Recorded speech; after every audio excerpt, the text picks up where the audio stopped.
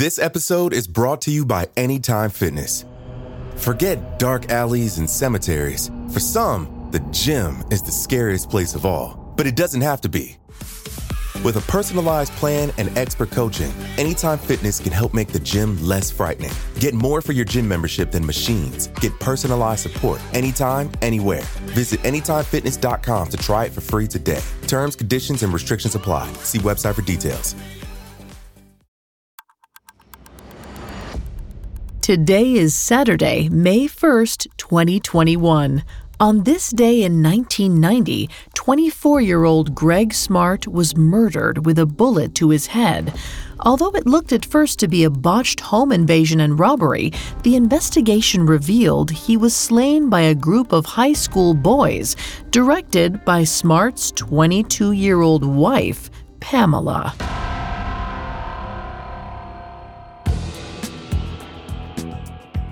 Welcome to Today in True Crime, a Spotify original from Parcast. Due to the graphic nature of this case, listener discretion is advised. This episode includes discussions of pedophilia, statutory rape, and murder that some people may find offensive. We advise extreme caution for children under 13. Today we're covering the controversial murder of Gregg Smart, which his wife was sensationally convicted of masterminding with a teenage boy. Let's go back to Derry, New Hampshire on Tuesday, May 1st, 1990.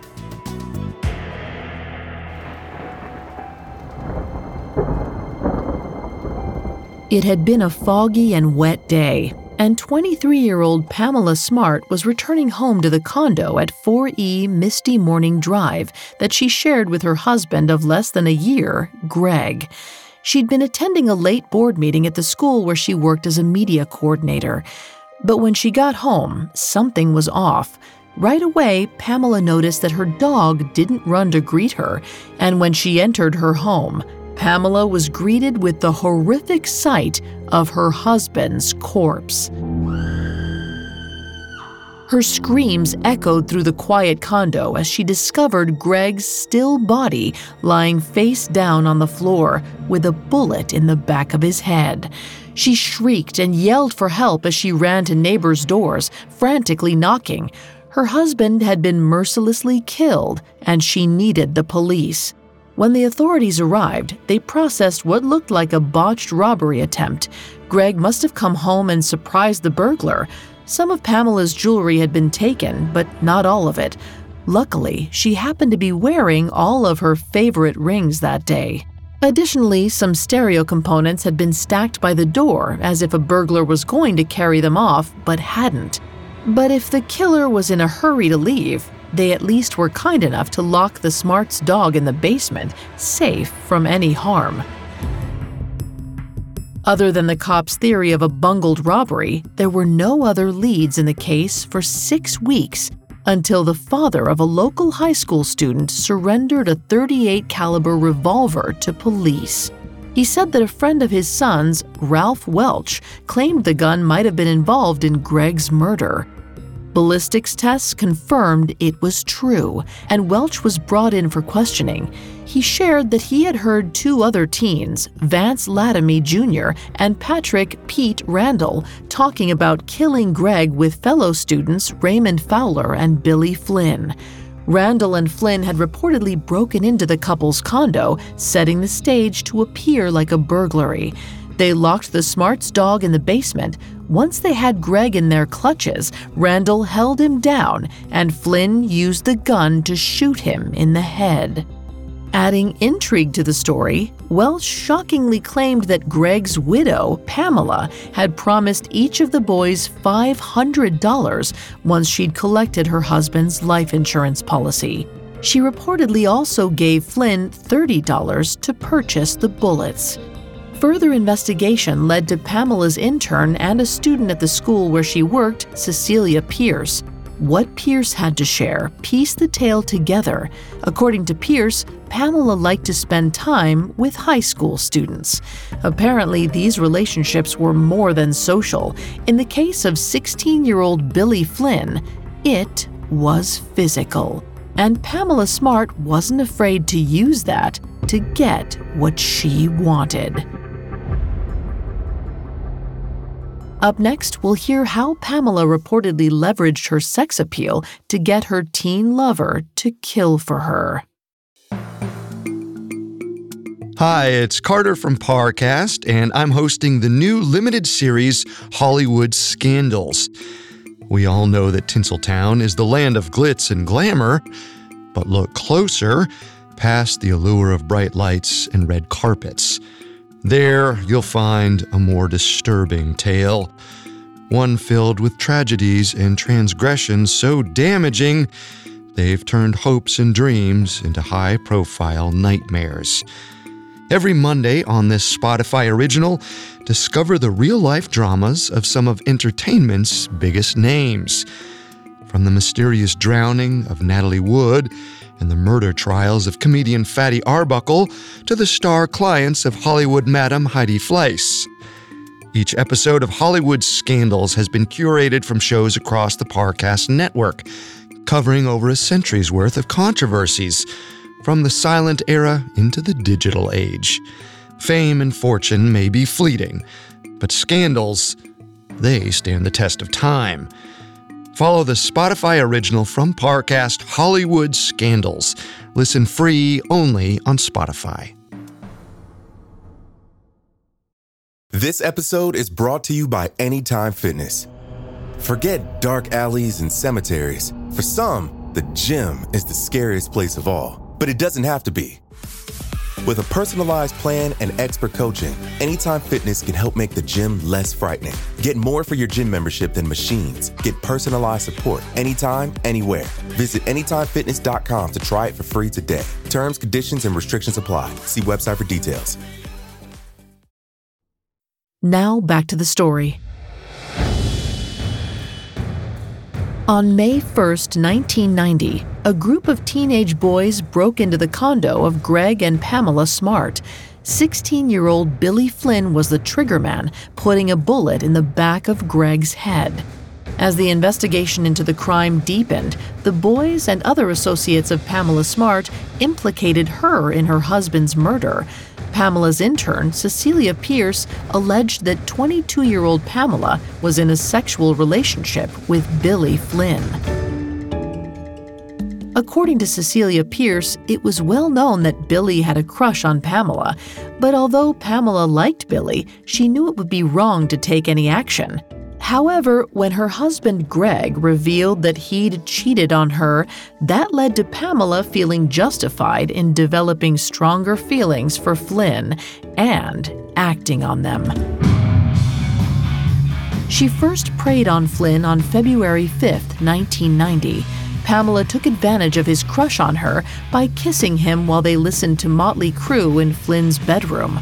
Then, on March 24th, after watching the infamous film 9.5 Weeks together, Pamela allegedly imitated the striptease scene for her teen victim. That was followed by the couple enacting scenes from the racy film, which was Flynn's first sexual experience. It was after this intense night that Pamela told him that they couldn't be together. If she divorced Gregg, she'd be left without a home or any money, or even her beloved dog. She told the boy that the only way they could be together without her losing everything was if they killed her husband. Details about this nefarious plot came to light when police convinced Cecilia Pierce to wear a wire while talking to Pamela about the case. They were shocked by what they recorded. They heard their suspect telling Pierce that she should lie to the cops and say Pamela wasn't involved in the murder. She threatened Pierce with being treated as an accessory if she admitted she'd known. When confronted with that evidence, Pamela claimed she'd only been pretending to be guilty to find out what Pierce might have known about the crime. That story didn't hold weight for long, though, as Flynn also opened up to the authorities and claimed that Pamela had coerced him to kill Gregg. The boy claimed Pamela talked about it almost daily and had Flynn convinced that Gregg abused her. Eventually, all the boys involved in the murder confessed and implicated Pamela. Pamela actually admitted to the liaison with Flynn, but said it was an ill-advised, short relationship that she knew would never work. She said that while she did have feelings for the student, she still loved Gregg and had nothing to do with his death. Pamela went on trial on March 4, 1991. On the stand, one of the boys involved in the murder, Pete Randall, explained that Pamela had instructed them to enter through the back of the condo and that they could take whatever they wanted after killing Gregg, but not to hurt her dog. Pamela reportedly instructed the assassins to use a gun rather than a knife to minimize gore and spatter. She didn't want her white leather furniture ruined in the attack. It was details such as these and Pamela's so-called icy demeanor during the trial that turned many opinions against her. After 13 hours of deliberation, Pamela was convicted of witness tampering, conspiracy to commit murder, and being an accomplice to first-degree murder. She was sentenced to life in prison with no possibility of parole, which she is serving at Bedford Hills Correctional Facility in New York State. The teens were also all found guilty, but sentenced to relatively short sentences for cooperating and testifying against Pamela. They have all served their time and been paroled, while Pamela, who wasn't even at the scene of the crime, is still behind bars. Her trial was the first to be fully broadcast on television, bumping daytime soap operas and even commercials. The case was rehashed in tabloids, true crime books, a TV movie, and eventually the Hollywood film To Die For, starring Nicole Kidman. Pamela maintains her innocence to this day. She told 2020, "I've been portrayed as an ice princess, a black widow, a killer, and none of those things could be further from the truth." She's also always attested that she did genuinely love Flynn and never stopped loving him. In 2016, she shared some of her thoughts with New Hampshire magazine. She said, "Of course I feel responsible in many ways for Gregg's death. I know that if I had not chosen to involve myself with Bill, Gregg would still be alive. I carry that in my heart and mind every day. Although I never asked or wanted anyone to kill Gregg, my poor choices still ended in his death. That is the biggest grief I carry daily." Smart remains incarcerated at Bedford Hills and is now 53 years old. She's filed many appeals in her case and lost and exhausted them all. But she's not alone in proclaiming her innocence. There's a website dedicated to advocating for her release, which urges fans to tweet using #FreePamSmart. At one point, she received so much fan mail and letters of support that her mother had to remove them from the prison. There were so many they were apparently deemed to be a fire hazard. This attention shows that even almost 30 years after Pamela Smart first hit the headlines, she remains in the public consciousness. And if the mountain of fan mail is any indication, she won't be leaving it anytime soon.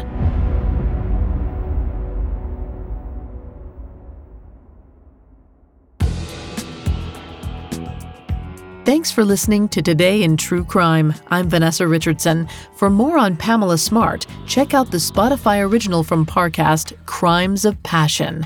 Today in True Crime is a Spotify original from Parcast. You can find more episodes of Today in True Crime and all other Spotify originals from Parcast for free on Spotify. We'll be back with a brand new episode tomorrow in True Crime. Today in True Crime is a Spotify original from Parcast. It is executive produced by Max Cutler, sound designed by Juan Borda, with production assistance by Ron Shapiro, Trent Williamson, Carly Madden, and Bruce Katovich. This episode of Today in True Crime was written by Christine Colby, with writing assistance by Terrell Wells and Alex Benedon, and fact-checking by Cheyenne Lopez. I'm Vanessa Richardson.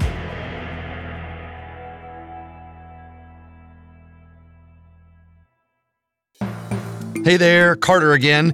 Before you go, remember to check out my new Parcast limited series, Hollywood Scandals. In anticipation of the Oscars, we're unearthing some of the most sordid controversies in showbiz history.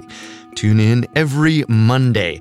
Follow Hollywood Scandals free only on Spotify.